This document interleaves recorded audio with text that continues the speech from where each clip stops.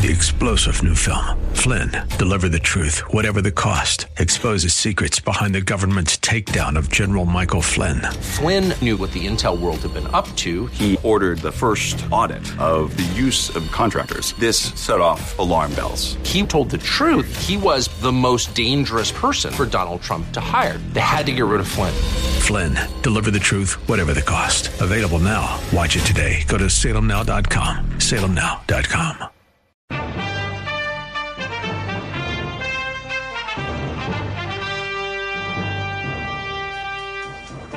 12 mega clues that Jesus' return is nearer than ever. Today is part 2 of that topic right here on the Christian Worldview radio program, where the mission is to sharpen the biblical worldview of Christians and to proclaim the good news of Jesus Christ. I'm David Wheaton, the host. We are able to broadcast on the radio station, website, or app in which you are listening today because of the support of listeners like you. Thank you for your encouragement and support. You can connect with us by calling our toll-free number, 1-888-646-2233, or by visiting thechristianworldview.org. Now, before we get to the preview for today's program, most of you will have heard that a leak came out of the Supreme Court this week that Roe versus Wade, that the justices in a majority decision have decided to overturn that law that codified abortion nationwide back in the early 1970s, and since then 60 million babies have been murdered in this country, truly an American Holocaust. Of course, this is a very major development. This news was leaked from the Supreme Court, likely meant to intimidate the justices between now and the time they actually vote on it publicly to change their mind. Not surprisingly, the left is going crazy over this because this is their greatest sacrament, to be able to have the so-called right to murder children in the womb, or even after they come out of the womb. And so what would happen if this is overturned is that the states would be able to decide through voting whether each individual state would allow abortions to take place within their own state. So this is big news that Roe versus Wade may be overturned. And we will watch this closely to see what develops and then cover it at that time. But today we're going to talk about even bigger news than the overturning of Roe v. Wade, and that is the return of Jesus Christ as the Bible predicts. So let's start with this. Fulfilled prophecy is one of the clearest evidences that Scripture is true and inspired by God. Predictions that were made hundreds of years in advance, such as how Christ would be born of a virgin in Isaiah 7:14, or his substitutionary sacrifice for sinners in Isaiah 53, those fulfilled prophecies should lead to the conclusion that biblical prophecies about the future will be fulfilled as well. The greatest future prophecy and the believer's greatest hope, and one pastor defined hope as something that is certain but not yet realized, is the return of Jesus Christ to earth to both defeat his enemies and reign with his followers for 1,000 years. Now, last week in part 1 of our interview with Steve Miller, the author of Foreshadows, 12 Mega Clues that Jesus' return is nearer than ever, we discussed the first several clues, such as the rise of globalism and the spread of all-invasive technology and surveillance that will enable the global leader known as the Antichrist to control the world before Christ returns. This week in part 2, we are going to discuss more foreshadows, such as the assault on truth and hostility toward Israel and the Jewish people. Jesus said to watch, to be alert, to be ready. So I hope you stay with us the entire program today as we look forward with expectancy to the return of the Son of God. Now, before we get to the interview with Steve Miller, I just want to play some more audio from the man we played last week before the interview, Yuval Noah Harari. He's an advisor for Klaus Schwab, who leads the World Economic Forum, which is one of the foremost organizations pushing this godless globalism so prevalent today. And what's helpful about listening to this man is understanding the worldview that will no doubt be the dominant one during the tribulation.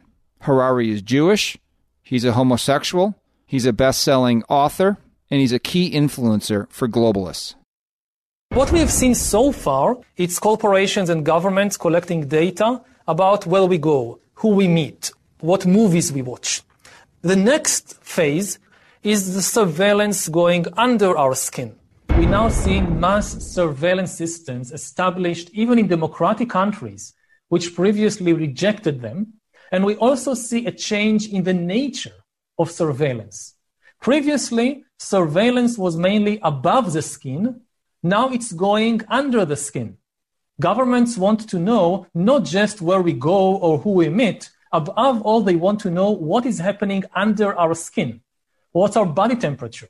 What's our blood pressure? What is our medical condition? Now humans are developing even bigger powers than ever before. We are really acquiring divine powers of creation and destruction.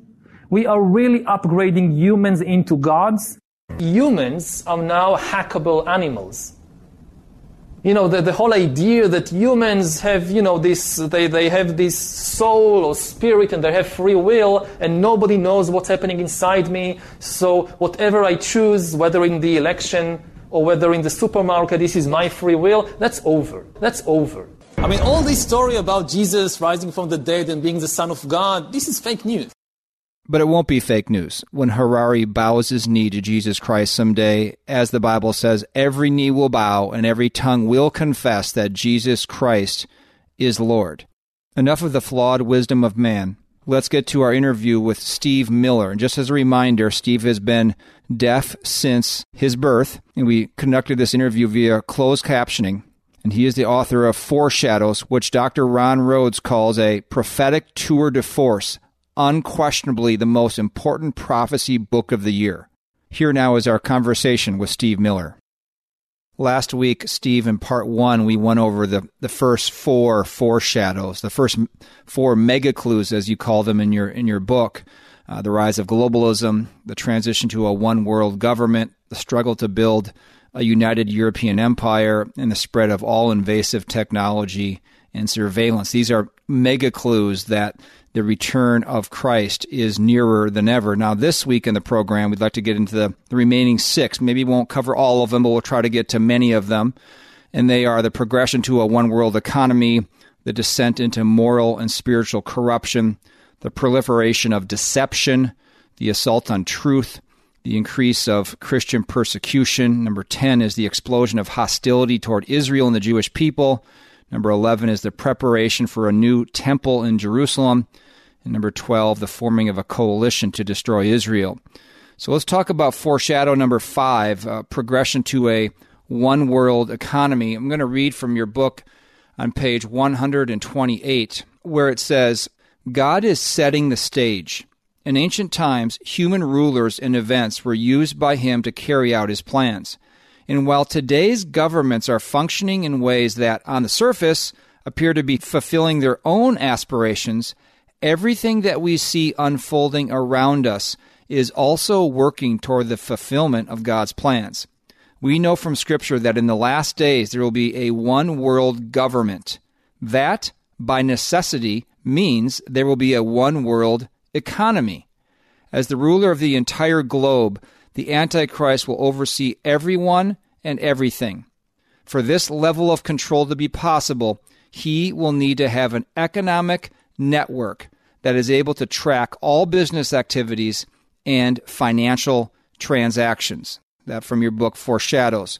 And you get more into this chapter of the progression to a one-world economy, that there's going to be a pathway to a cashless society, to a digital currency, but not just a digital currency within nations, but transnationally, international digital currency. So tell us about this pathway, Steve, and why this, the one world economy, digital currency, is so important to force us to get to this one world economy. Well, if there's one way that you can control people, it's by controlling their wallets, controlling their finances, being able to tell them what they're able to do and what they're not able to do with their money.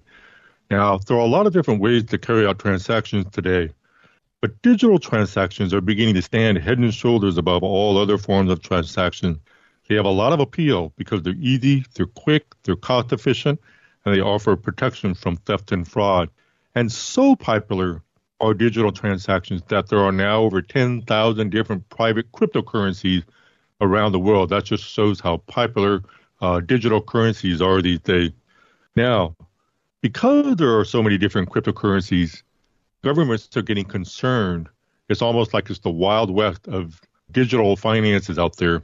So a lot of central banks around the world now are exploring the feasibility of creating a national digital currency. And China has already done this.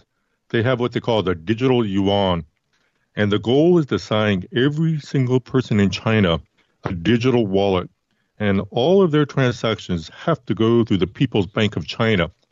India is about to do this as well. There are 8 other countries that have started up different types of digital currency, national digital currency. And there are another 70-plus countries that are exploring this, including the United States. And in every single case, the digital currency will do 2 things. 1, it will be created by the government. And 2, it will be tracked by the government. And this will enable these governments to surveil every transaction that people carry out, which means if you run afoul of the government, they can turn off your digital wallet. Now, how do we get from here to the one world economy that's described in the book of Revelation? Well, we know that the way that the Antichrist will control his subjects is through what's called the mark of the beast. The mark of the beast will either allow people to buy and sell or not. It will allow them to either be able to make a living or not. And to get from here to there has to be some way of the Antichrist being able to control everyone's finances. And it makes the most sense that this would be done digitally. Well, if the countries of the world are trying to centralize all financial transactions within those countries to one central bank in that country, and that one central bank is under government control, eventually what we have is we have a much narrower funnel of ways that people are able to carry out their financial transactions. They can only do it through their government bank. And eventually there will come a point at which these government banks could easily be merged into one major financial entity that the Antichrist can control. Just a follow-up to that, Steve. So do you recommend that Christians not get involved in digital transactions, cashless transactions? Don't be a part of this move toward doing everything online as far as finance? Not at all. I don't discourage them from doing that. This is why. There's nothing inherently evil about digital currency. All of us have to carry out financial transactions in one way or another, whether it's by hard cash, by check, by credit card, debit card, what have you. Making a living is necessary, and carrying out transactions is necessary. So again, there's nothing inherently evil about digital currency. It's how it's controlled that ultimately will lead to what we're seeing in the book of Revelation. Steve Miller with us today here on the Christian Worldview, the author of Foreshadows, 12 Mega Clues that Jesus' return is nearer than ever. This book is our new featured resource here on the Christian Worldview, and we're offering it for a donation of any amount. Just get in contact with us the usual ways, and our contact information will be given throughout the program today. Let's skip over to this same chapter on Foreshadow number 5, the progression to a one-world economy. You have an extensive section in here about China and the way they are expanding around the world. Let me just read what is called the Belt and Road Initiative, BRI, the Chinese Belt and Road Initiative. At the time of this writing, you say 139 countries are participants in the Belt and Road Initiative, which accounts for 63% of the world's population. To give some idea of just how expansive this Belt and Road Initiative reach is, 45 of those nations are in Africa, 34 are in Europe and Central Asia, 25 are in East Asia and the Pacific, and 18 are in Latin America. Lately, the Belt and Road Initiative has made inroads into more developed countries as well. For example, China recently signed a 25-year cooperation agreement with Iran, pledging to invest $400 billion on infrastructure projects in the Middle Eastern nation in exchange for an ongoing supply of heavily discounted oil. This is perhaps one of the most prophetically significant Belt and Road Initiative pacts of all time. And then you go one more paragraph here. What China has done is recognize legitimate needs in many countries and offer to meet them. And in doing so, it has spread its economic and political clout. However, none of this comes for free. All Belt and Road Initiative loan agreements contain terms that ensure China benefits from the cooperative ventures. In this way, China has created a sense of obligation and dependency from the governments and businesses that have signed on to the loans made available by state-owned Chinese banks. Explain more about this Chinese Belt and Road Initiative and how this is a stepping stone toward the end times. The Chinese Belt and Road Initiative is a very aggressive infrastructure program. What happens is Chinese banks and companies offer to do major construction projects in other countries. These construction projects include developing seaports, highways, railroads, power plants, high-tech networks, and in this way, underdeveloped countries that have not been able to keep up with the rest of the world are able to find an opportunity to build their infrastructure.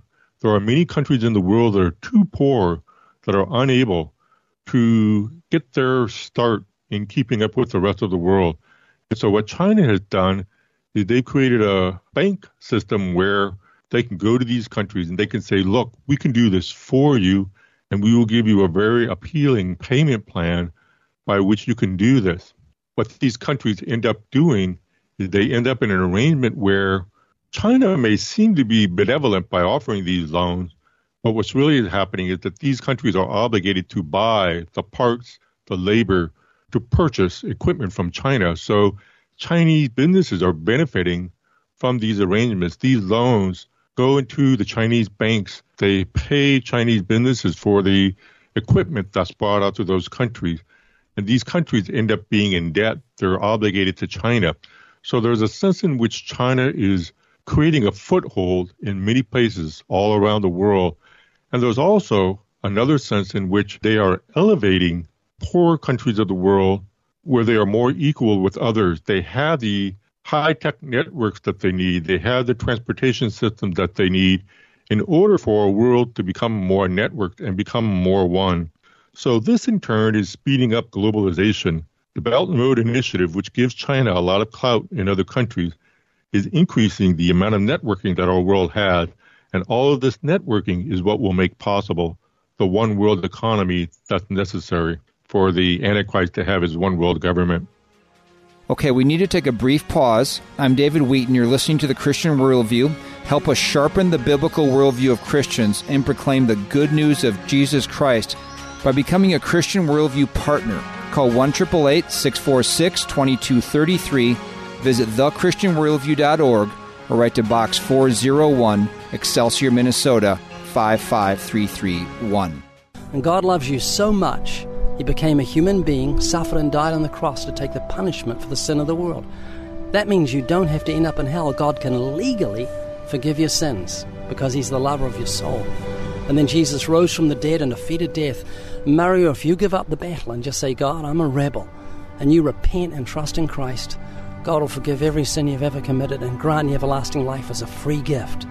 Do you believe what I'm saying? Yes. It's the gospel truth. I wouldn't lie to you. Ray Comfort is a tireless proclaimer of the gospel and a sharp defender of the faith. Did you know that Ray has written the commentary for the Evidence Study Bible, a New King James Version that is chock full of evidence for the faith and instruction on evangelism? To purchase the Evidence Study Bible, go to thechristianworldview.org or call 1-888-646-2233 or write to Box 401, Excelsior, Minnesota, 55331. And if indeed we succeed in hacking and engineering life, this will be not just the greatest revolution in the history of humanity. This will be the greatest revolution in biology since the very beginning of life 4 billion years ago. Science is replacing evolution by natural selection with evolution by intelligent design. Not the intelligent design of some god above the clouds, but our intelligent design. That was Yuval Noah Harari, a leading advisor to Klaus Schwab of the World Economic Forum. Dystopian scenarios like this will likely mark the days leading up to the return of Christ. This is why we recommend you order Steve Miller's new book, Foreshadows, 12 Mega Clues Jesus' Return is Nearer Than Ever. You can get it for a donation of any amount. Just call 1-888-646-2233 or go to thechristianworldview.org.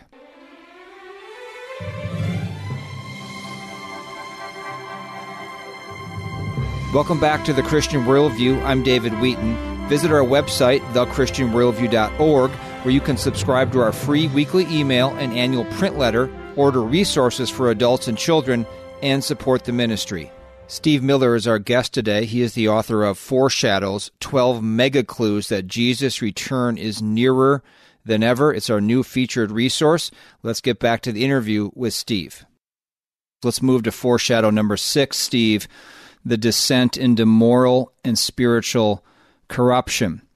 And you say this, but at the pace that culture is declining, the numbers and benchmarks would be outdated by the time you read them.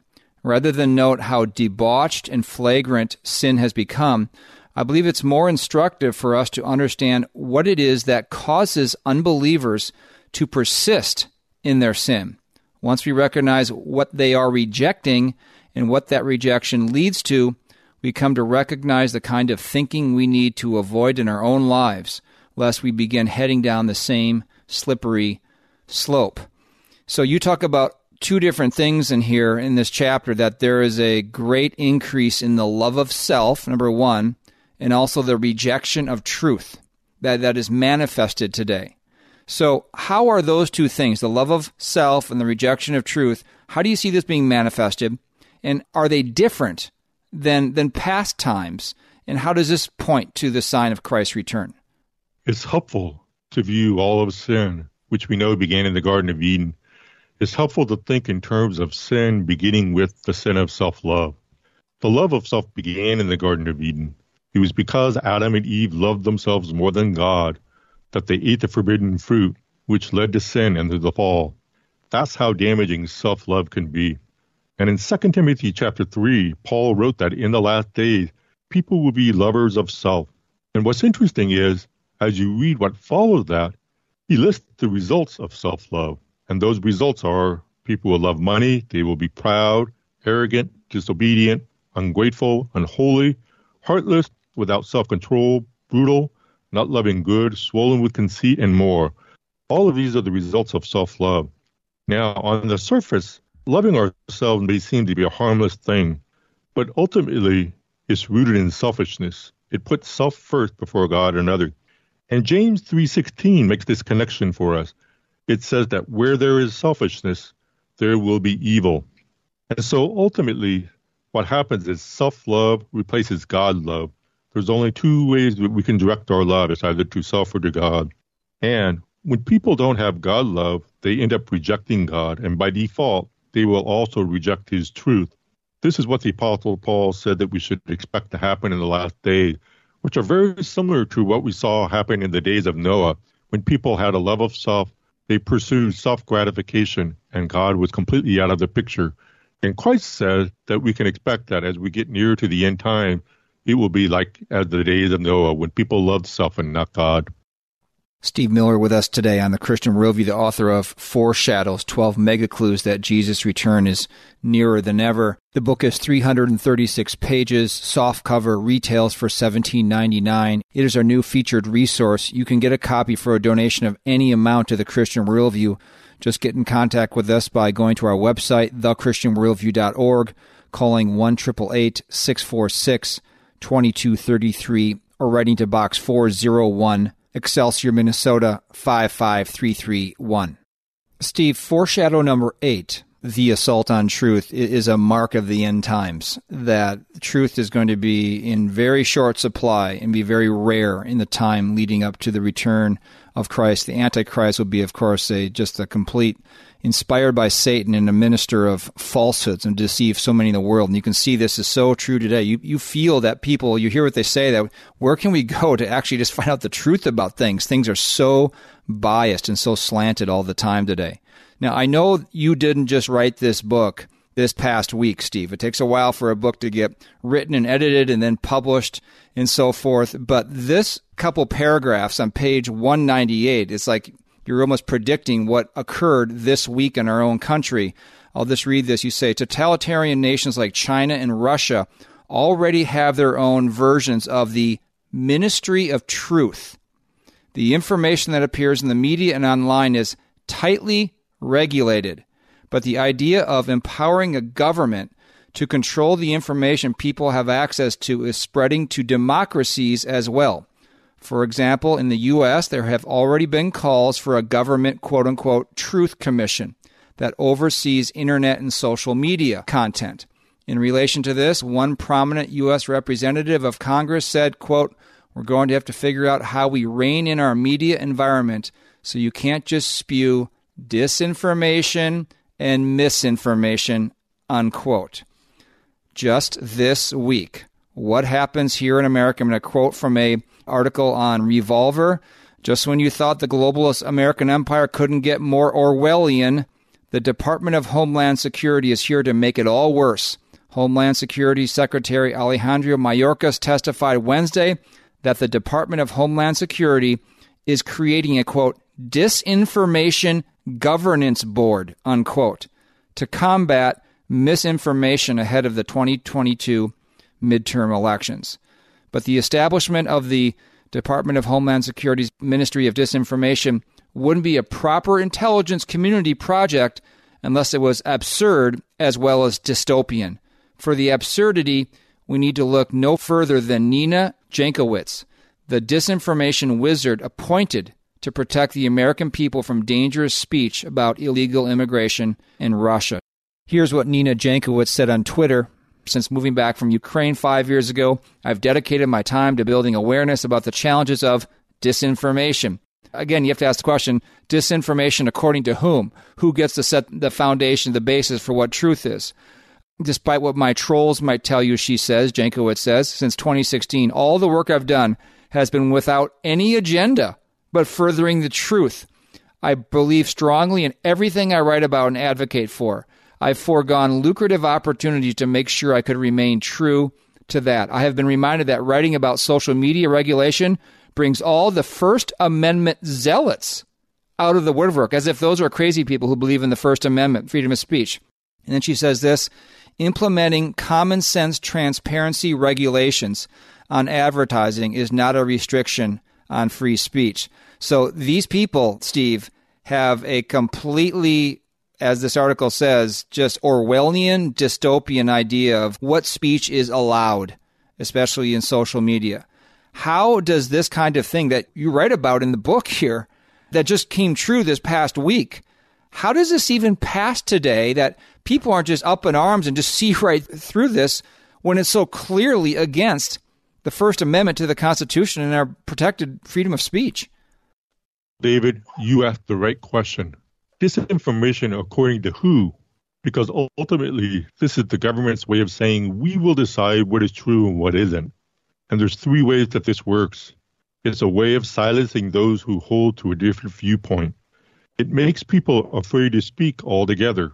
Instead of daring to speak and get in trouble, they just censor themselves because they don't want to get in trouble. And it allows those in power to promote narratives that they want people to believe. For example, a narrative we're hearing a lot today, it is Putin's fault that gas prices are high when they were already high before Russia even invaded Ukraine. So that's a narrative that they want to promote. So here we have a situation where the government is saying, we need to be in charge of deciding what is true and what is not. This goes back to what we were talking about in the previous chapter about the assault on truth. This is an assault on truth. The government is saying, here's what you should believe and here's what you shouldn't believe. And what's interesting is the only countries in the world that have anything like this are authoritarian governments. You name two of them, China and Russia.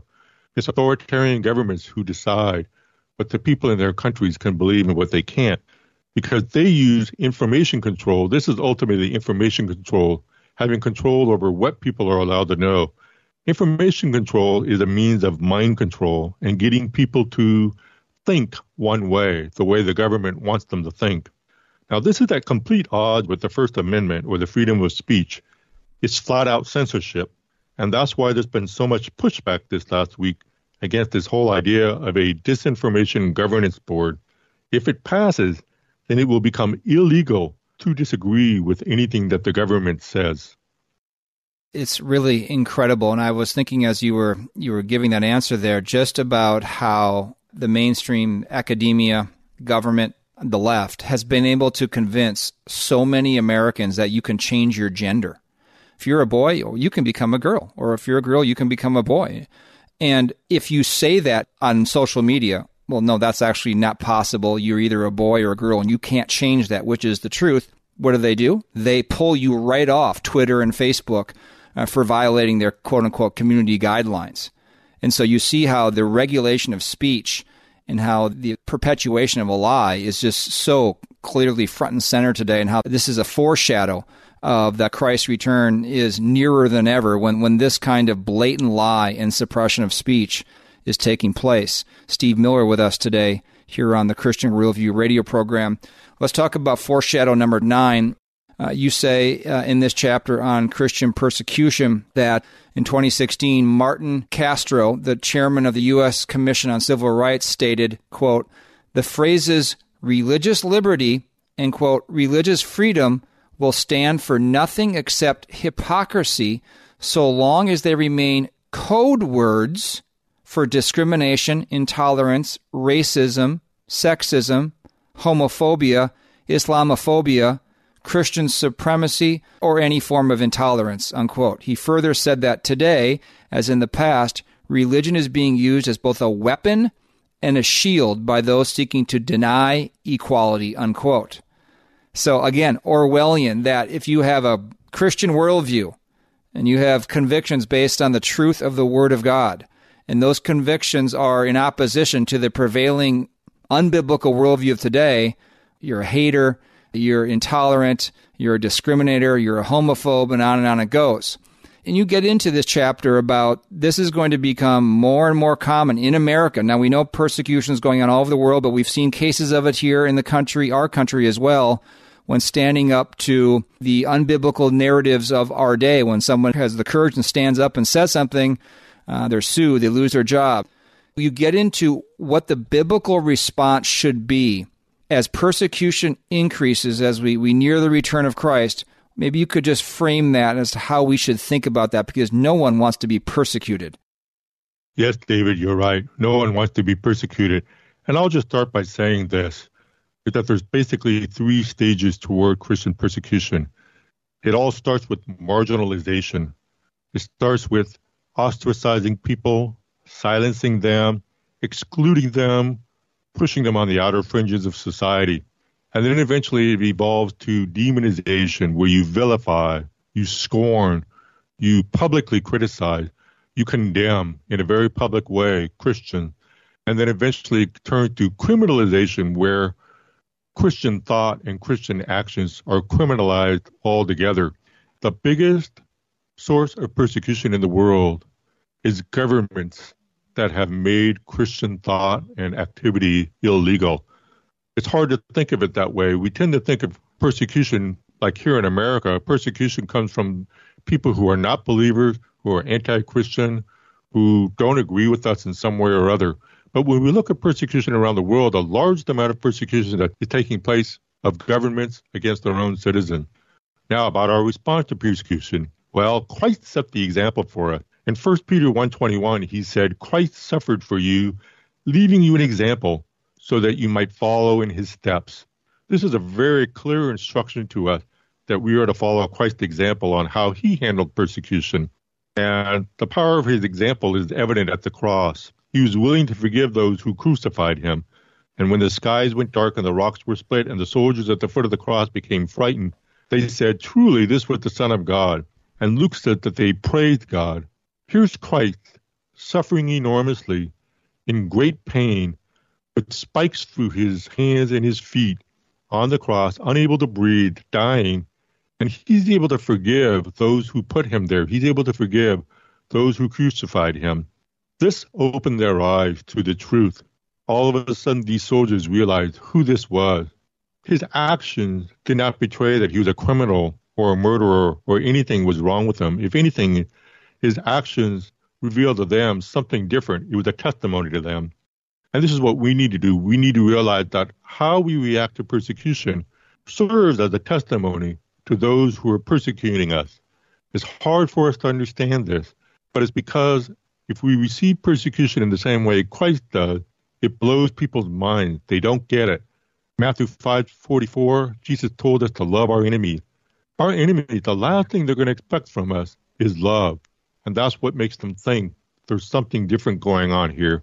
And that's what makes a right, Christ-like response to persecution so powerful. That is so powerfully stated, Steve. Thank you for reminding us of that our natural inclination is to fight back and to punch back at those who persecute us, but Christ gave a much, much different example than that. That doesn't mean you can't stand up for the rights we have that are given to us in legal ways, but when push came to shove with Christ, he set the example how he suffered and how we are to suffer like him. Steve Miller with us today here on The Christian Worldview. He is the author of Foreshadows, 12 Mega Clues, Jesus' Return is Nearer Than Ever. It is our new featured resource here on The Christian Worldview. It's 336 pages, softcover, retails for $17.99, and you can order it for a donation of any amount to The Christian Worldview. Just go to our website, thechristianworldview.org, or call us toll-free, 1-888-646-2233, or write to Box 401, Excelsior, Minnesota, 55331. All right, just a brief pause. I'm David Wheaton. You're listening to The Christian Worldview. The best way to stay connected to this nonprofit ministry is to sign up for our free weekly email and annual print newsletter. You can do so by calling us 1-888-646-2233 or by visiting thechristianworldview.org. And God loves you so much, he became a human being, suffered and died on the cross to take the punishment for the sin of the world. That means you don't have to end up in hell. God can legally forgive your sins because he's the lover of your soul. And then Jesus rose from the dead and defeated death.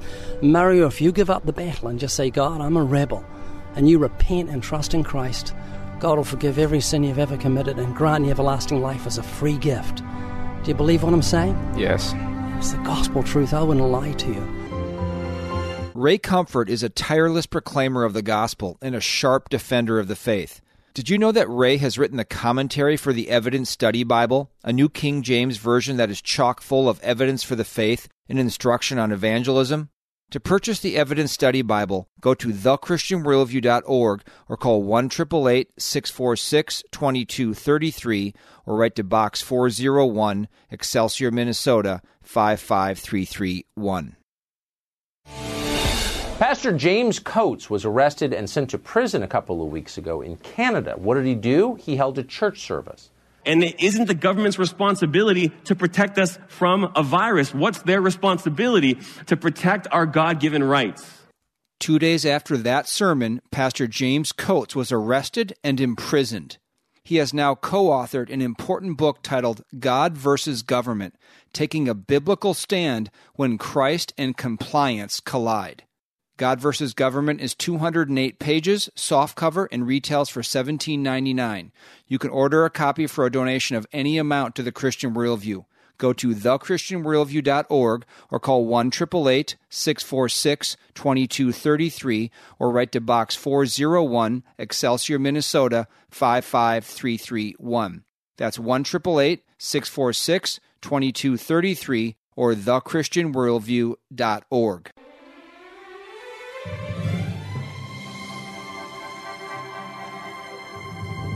Thanks for joining us on The Christian Worldview. I'm David Wheaton. Just a reminder that today's program and past programs are archived at our website, thechristianworldview.org. Transcripts and short takes are also available. Now back to the interview with Steve Miller about his book, Foreshadows. Let's get to the last three foreshadows, and I'm going to combine them all together because they all have to do with Israel. Number 10 is the explosion of hostility toward Israel and the Jewish people. Number 11 is the preparations for a new temple in Jerusalem. And number 12, foreshadow number 12, is the forming of a coalition to destroy Israel. I'm going to read page 245, the beginning of that chapter, where you say, one of the more remarkable prophecies about the end times is that a Jewish temple will once again stand on the Temple Mount in Jerusalem. We know this because Scripture tells us that at the midpoint of the 7-year tribulation, the Antichrist will enter this temple and defile it. He will, quote, exalt himself over everything that is called God or is worshipped, so that he sits himself up in God's temple, proclaiming himself to be God, unquote. 2 Thessalonians 2, verse 4. Jesus himself made it clear that a rebuilt temple will stand on the Temple Mount during the tribulation, that the Antichrist will desecrate it. And of course, the Temple Mount right now has a Islamic mosque there. If we're getting nearer to Jesus' return, nearer to the rapture, let's say, and then the tribulation period, how long does it take to rebuild a temple? And doesn't that say that the temple is not rebuilt, that maybe the rapture is not imminent? But the follow-up to that is, you intimate in the book that the tribulation doesn't necessarily start the day after the rapture. Explain this more. In the book, I explain that the 7-year tribulation did not start right at the rapture. Rather, in Daniel 9, verses 24 through 27, Daniel lays out what is supposed to happen at the end times. And he explained in verse 27 that at the halfway point of the tribulation, the Antichrist will desecrate the temple. Now, it doesn't say that in those exact words. Daniel talks about the abomination of desolation. And Jesus provides further clarity on that in Matthew 24, where he talks about the Antichrist going into the temple and declaring himself to be God and desecrating the temple. Well, if that happens at the halfway point, as we read Daniel 9, we see that the Antichrist is going to sign a 7-year peace treaty with Israel.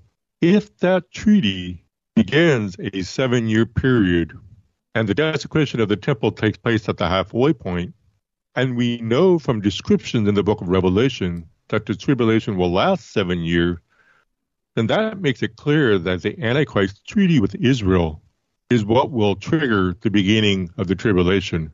The rapture is what they call a signless event. There isn't anything that has to happen in order for the rapture to happen. So the rapture could happen, and there could be a period of weeks or even months that go by between the rapture and the time that the Antichrist signs that 7-year treaty with Israel.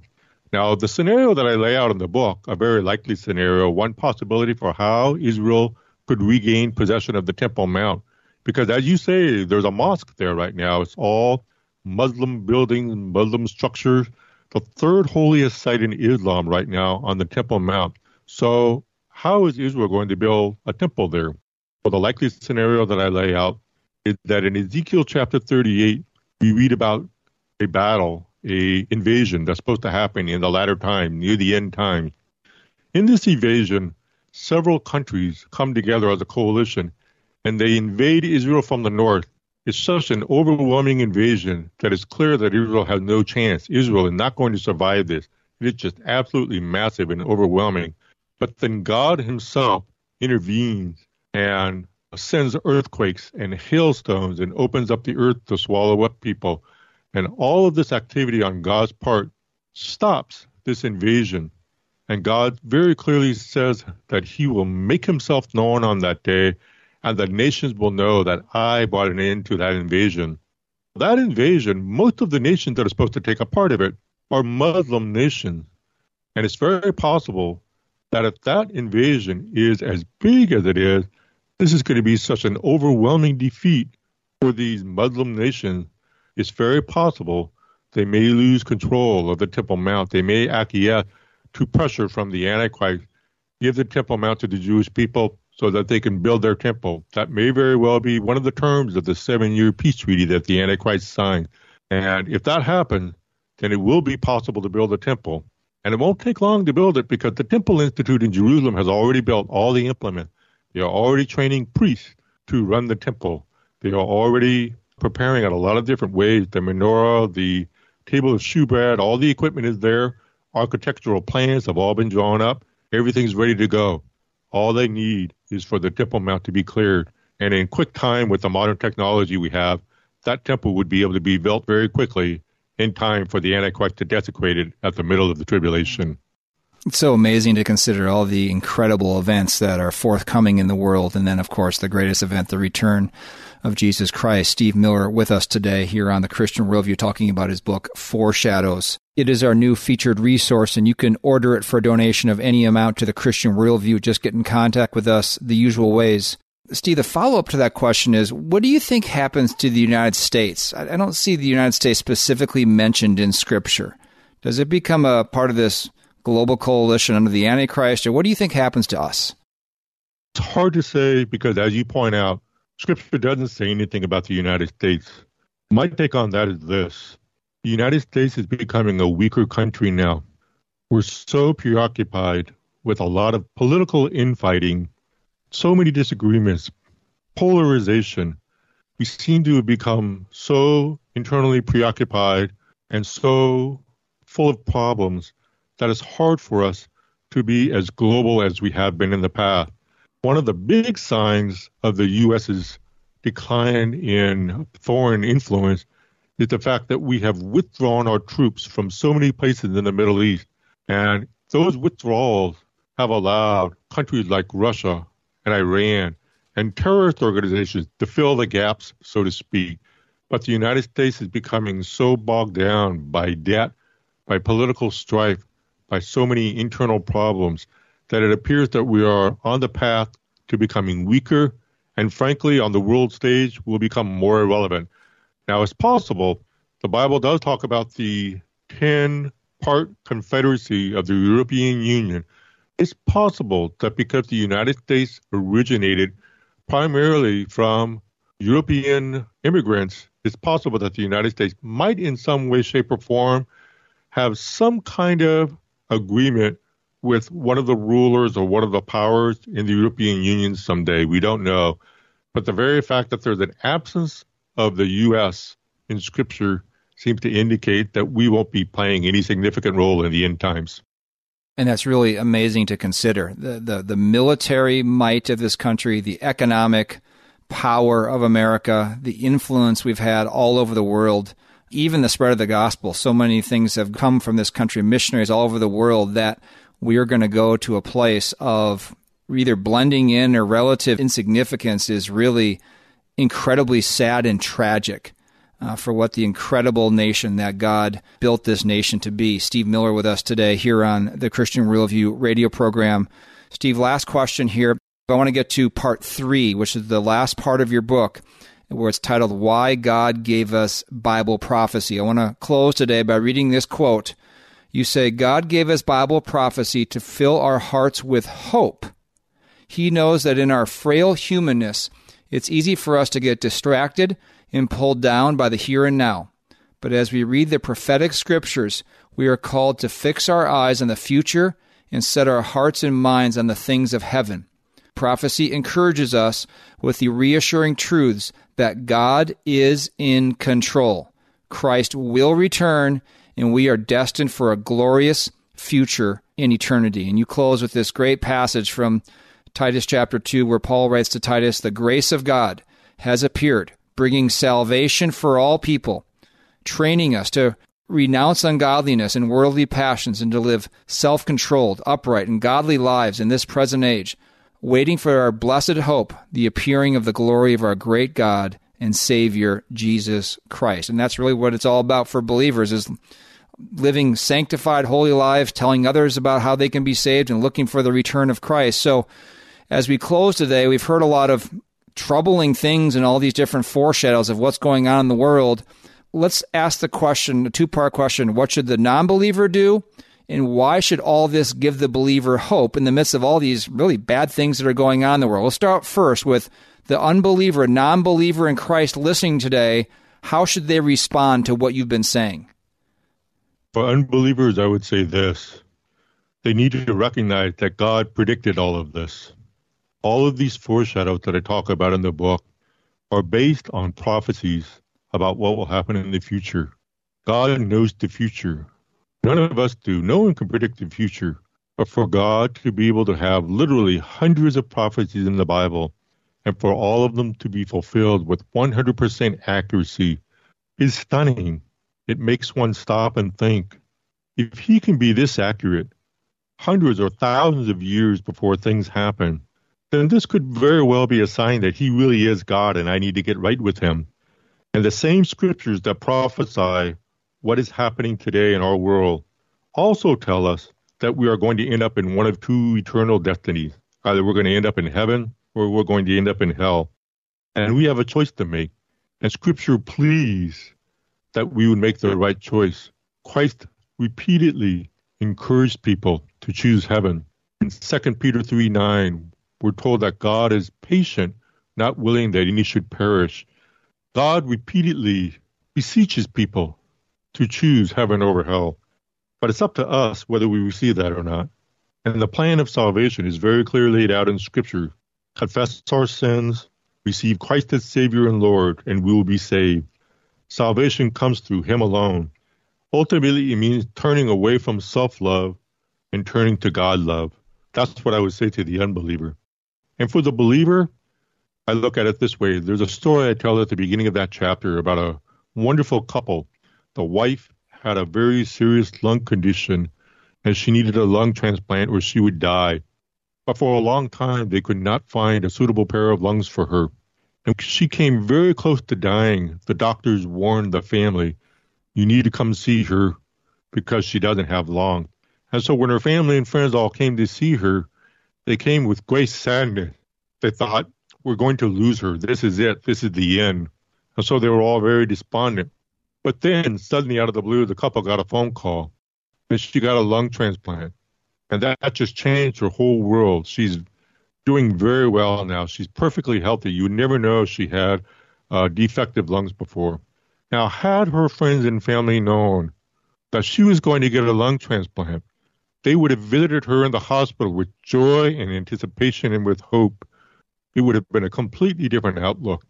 Had they known what's going to happen in the future, it would have affected their behavior in the present. And this is why God gives us Bible prophecy. He wants us to know what's going to happen in the future so that it will affect our behavior in the present. So rather than get discouraged by what we see happening all around us in the world, if we would just have an eternal perspective and look ahead, we can have hope. We know that it's all going to end well. Things are not looking down, they're looking up. God is in control. He is sovereign. He will make it happen. Victory is already assured, and that's why prophecy is in the Bible.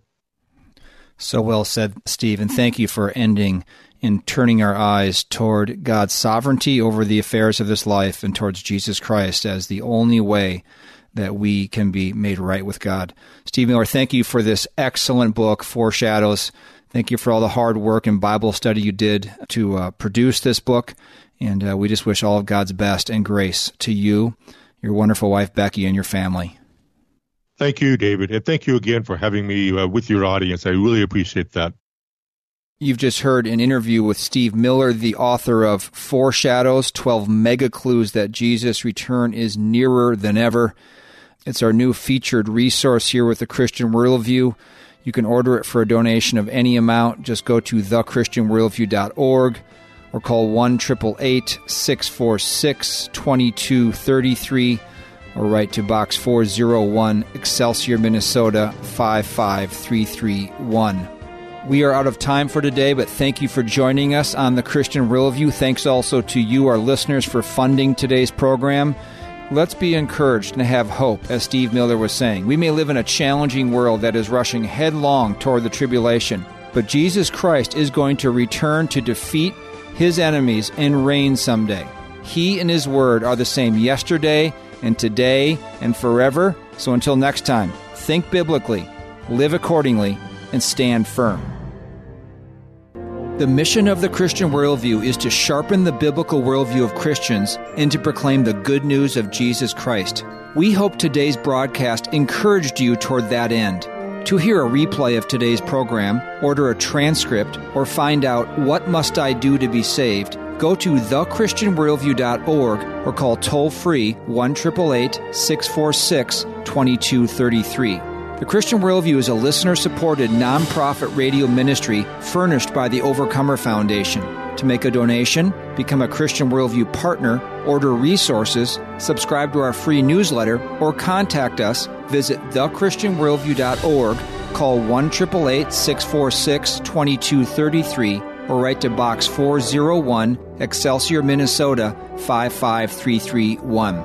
That's Box 401, Excelsior, Minnesota 55331. Thanks for listening to the Christian Worldview. 3-star general Michael J. Flynn, head of the Pentagon Intelligence Agency, knew all the government's dirty secrets. He was one of the most respected generals in the military. Flynn knew what the intel world had been up to. He understood its funding. He ordered the first audit of the use of contractors. This set off alarm bells.